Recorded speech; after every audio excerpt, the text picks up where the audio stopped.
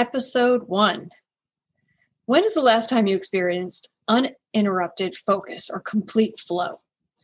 When is the last time you experienced a deep connection with your work? When's the last time you felt content, centered, at ease, unburdened even?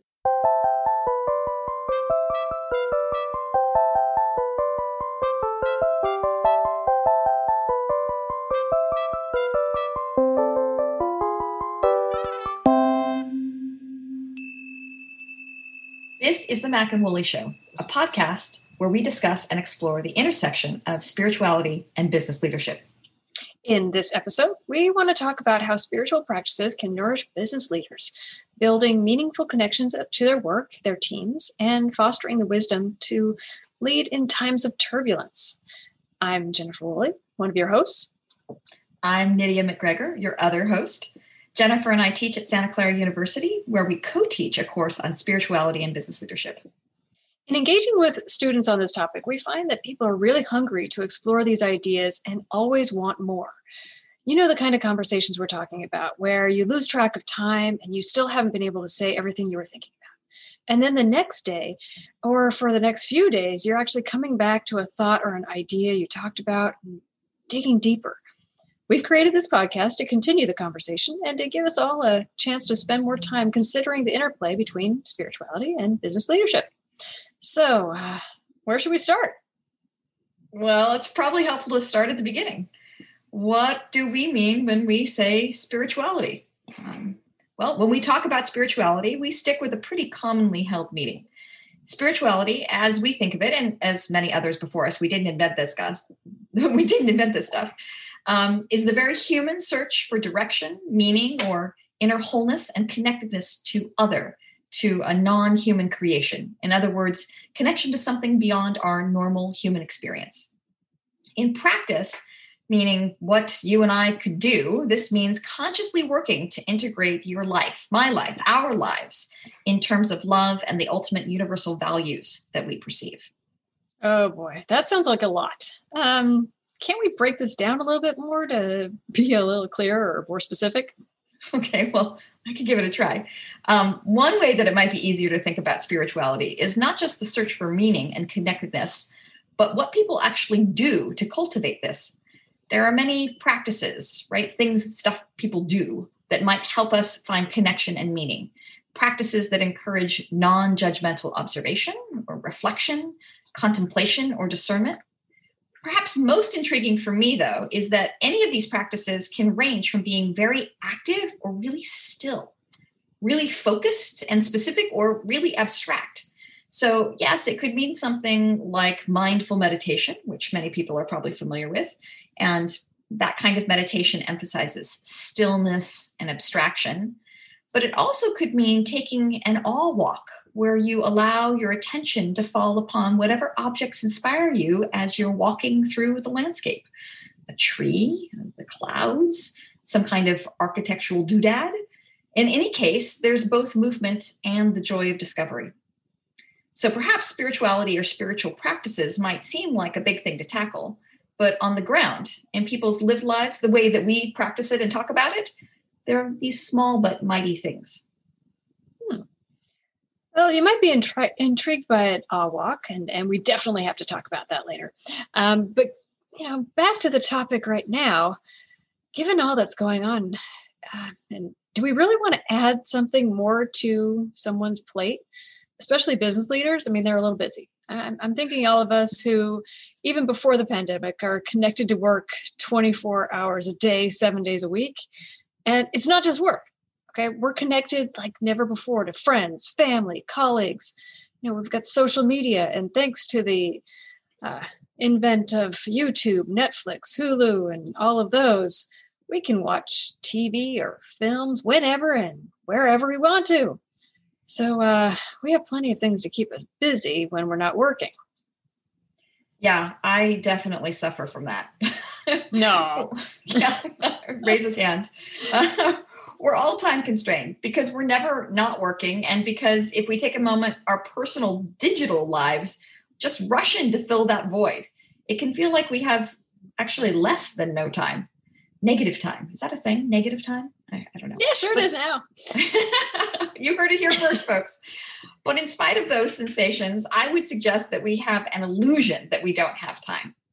We just choose to do other things, right? I'm not trying to say that this is easy, but it's certainly easier to check Facebook or to binge watch 5 episodes of a new drama, or dare I say British baking. Not that anybody's done that. Of course not. Not anybody here, of course, no. But it certainly seems easier to do those things than to stop and turn to a spiritual practice, because it's just so simple to click on the computer for that streamed item. Yeah, this is so true.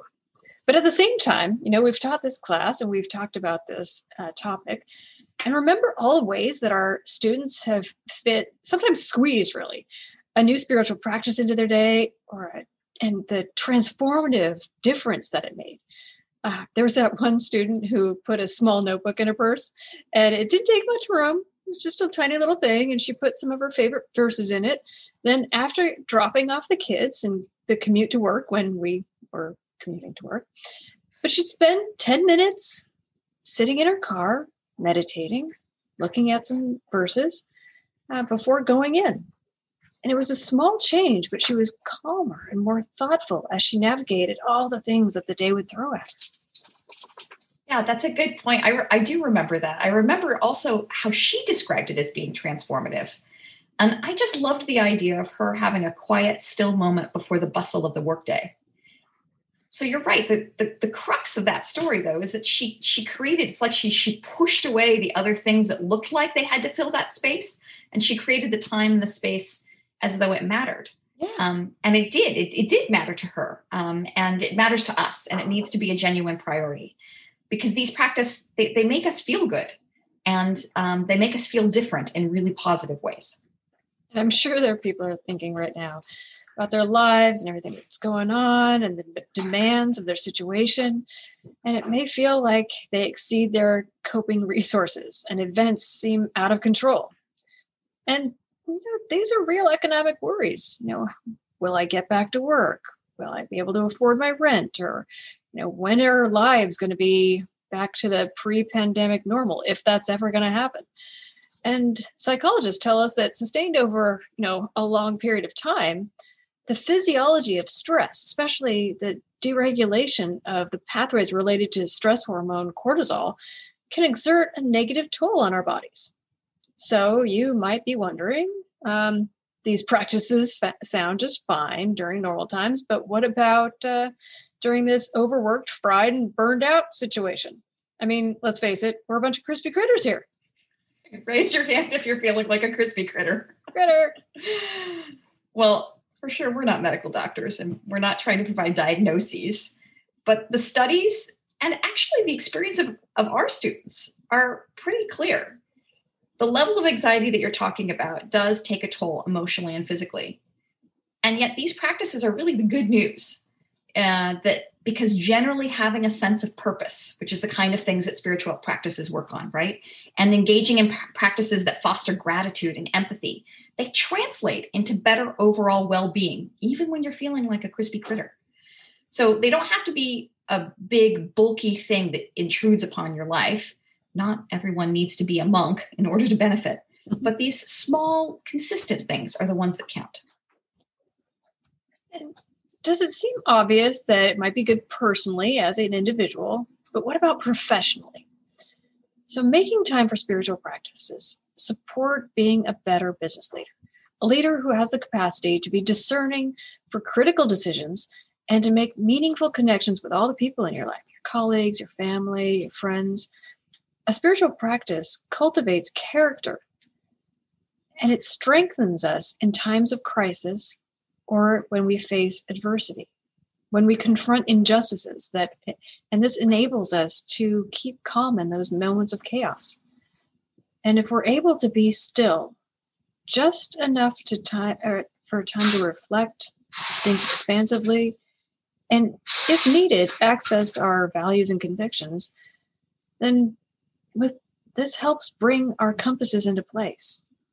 And with that, leaders are able to better direct and inspire others to achieve greater things. Have you heard of Eckhart Tolle? Yes. Okay. So he's a spiritual author. He's one of the most widely known books is called The Power of Now.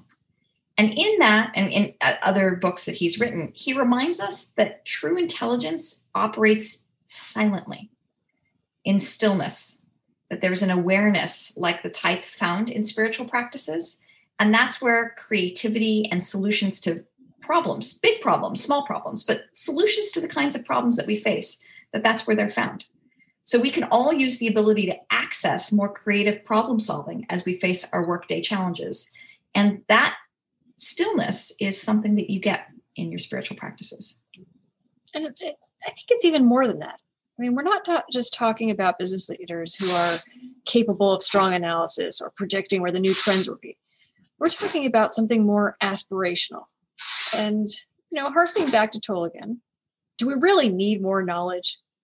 I mean, it's kind of obvious that in the big hustle and bustle, your mind can't be calm. So is more information going to save the world, or faster computers, or more scientific or intellectual analysis? Isn't what humanity needs is more wisdom? And wisdom's not a product of thought, but rather comes from the act of giving someone or something your full attention. And attention, whole and still, joins the perceiver and the perceives into a kind of shared awareness. It's the healer of separation. Oh, I love that. Thank you. The healer of separation. That's good, Jennifer. And when you say it that way, it reminds me of someone. I recently saw the movie A Beautiful Day in the Neighborhood. I don't know if you caught it or not. It's the fictionalized account of the relationship between Fred Rogers, Mr. Rogers, and a journalist whose name was Lloyd Vogel. Well, after seeing the movie, many people have commented how kind and big-hearted Mr. Rogers was, that he readily accepted anyone and everyone just for who they are. But from the movie, I got something else, not entirely, but something a little different. And the idea relates to your comments about wisdom being the healer of separation. Mr. Rogers paid his full attention to whoever was in front of him. And the way that Tom Hanks depicts him in the movie, this is really intense. Anytime he's talking to somebody, whenever he's talking to that journalist, Lloyd Vogel, he pauses and he just really, really looks and sees them wholly for a person that they are. And with that attention comes connection and insight. It really let me see how Mr. Rogers was really wise. So we're all going to channel Mr. Rogers? I don't know about this. I don't think his sweaters would look too good on me. Well, I sport a cardigan every now and then, but they never have any zip-ups. Darn it. I don't think so. I don't think I have either. No, I don't think we need zip-up sweaters. But what we could all use a little bit more of is his gift of attention. So in practices and spiritual practices, we're trying to cultivate enough stillness and awareness such that we remain connected to our values, to our purpose, and to our people. We can then use that awareness to refresh our vision and remind us of the importance of our work and help us with, insight during all those ups and downs in our work life. Simple. Piece of cake. Okay. So I guess at this point we should stop talking and start doing. Maybe give people a little chance to experience that refresh that we've been talking about. Okay. So this is a spiritual practice that comes from a book called Work as a Spiritual Practice. And as we've said, we don't have really a time management problem, meaning we, yes, Jennifer and I, but, all of us collectively. But we have sort of an attention problem. So that's where we're going to start with this spiritual practice, with attention. So you won't be surprised that I'm going to I'll invite you to sit quietly and do nothing. Well, no, not really nothing. In fact, we will together sit quietly and breathe and listen and feel and be aware. So, in fact, we will sit quietly and do nothing else but that. So, find a comfortable way to sit, on the floor, in a chair, whatever your circumstances are right now as you're listening. But you want to try to sit so that you're comfortable, but you can still hold yourself reasonably upright. The important thing is to find a posture that you can hold for, let's call it 10 minutes. We're going to try to avoid a lot of adjustment or fidgeting because we're in a comfy spot.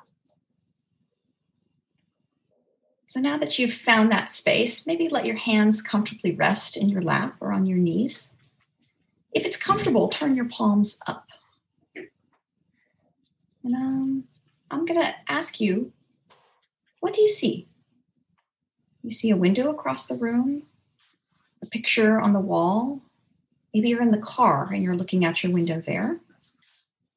But whatever it is, just do nothing, but sit quietly. So soften your gaze and let it relax. If you can, if you're able, let it fall to the floor, let your gaze fall to the floor in front of you, maybe 5 to 8 feet away. Obviously, if you're driving, this is not recommended. Keep your eyes open. For beginners, especially closing the eyes can be a bit of a distraction. And distracted can create an entirely different meditation experience. So for now, I invite you just to keep your eyes open, but soft. Breathe naturally. Take a nice inhale and notice as you breathe in and out. All of the many times we breathe in and out in one day. Right now, we're taking time to notice a few breaths. Let's do it again. Breathe in and out.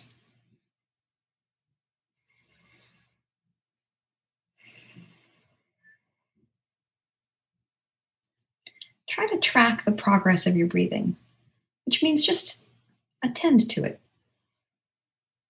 Feeling it come in and then go out. Bring awareness to your chest and your stomach as they move with your breath in and out.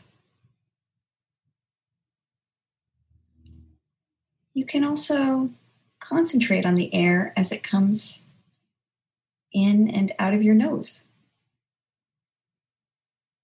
Just see how long you can stay focused on breathing in and out.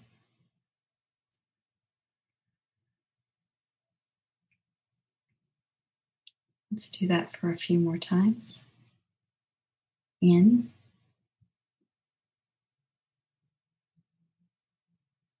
and out.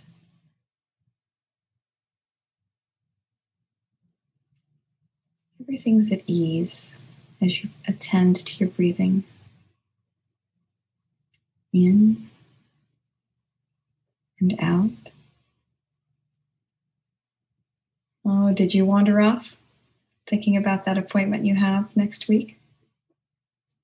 Did it pop into your head that you haven't replied to an email? Oh, that's okay. Pat yourself on the back. You're normal. We all do it. So go back and with a gentle voice, invite yourself back to being aware of your breathing. Focusing again on the intake and exhale of your breath. Just that flow. In and out.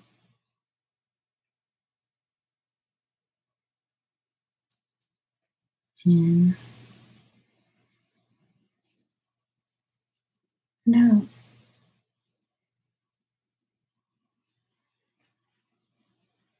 In the stillness, just remain observant of your breath again.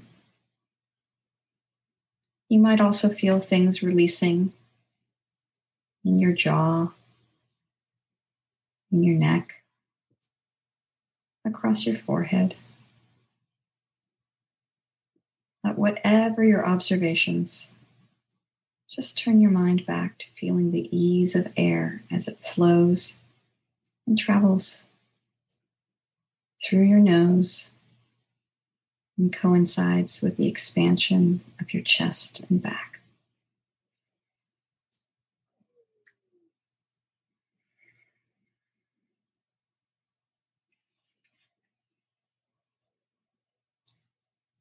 And again, track the progress. In and out. In and out.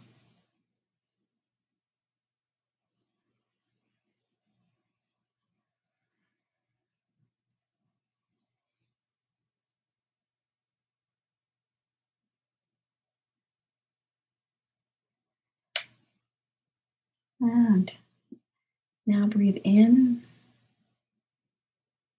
and slowly return your attention to the rest of your body. Maybe wiggle your toes and your fingers.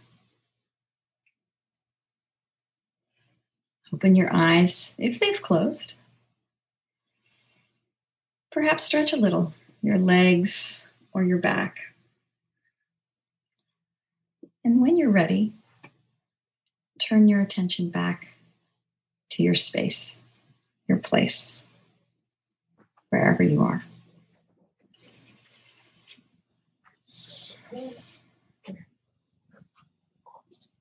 Excellent job. Thank you. Thank you. And thanks everybody for listening today.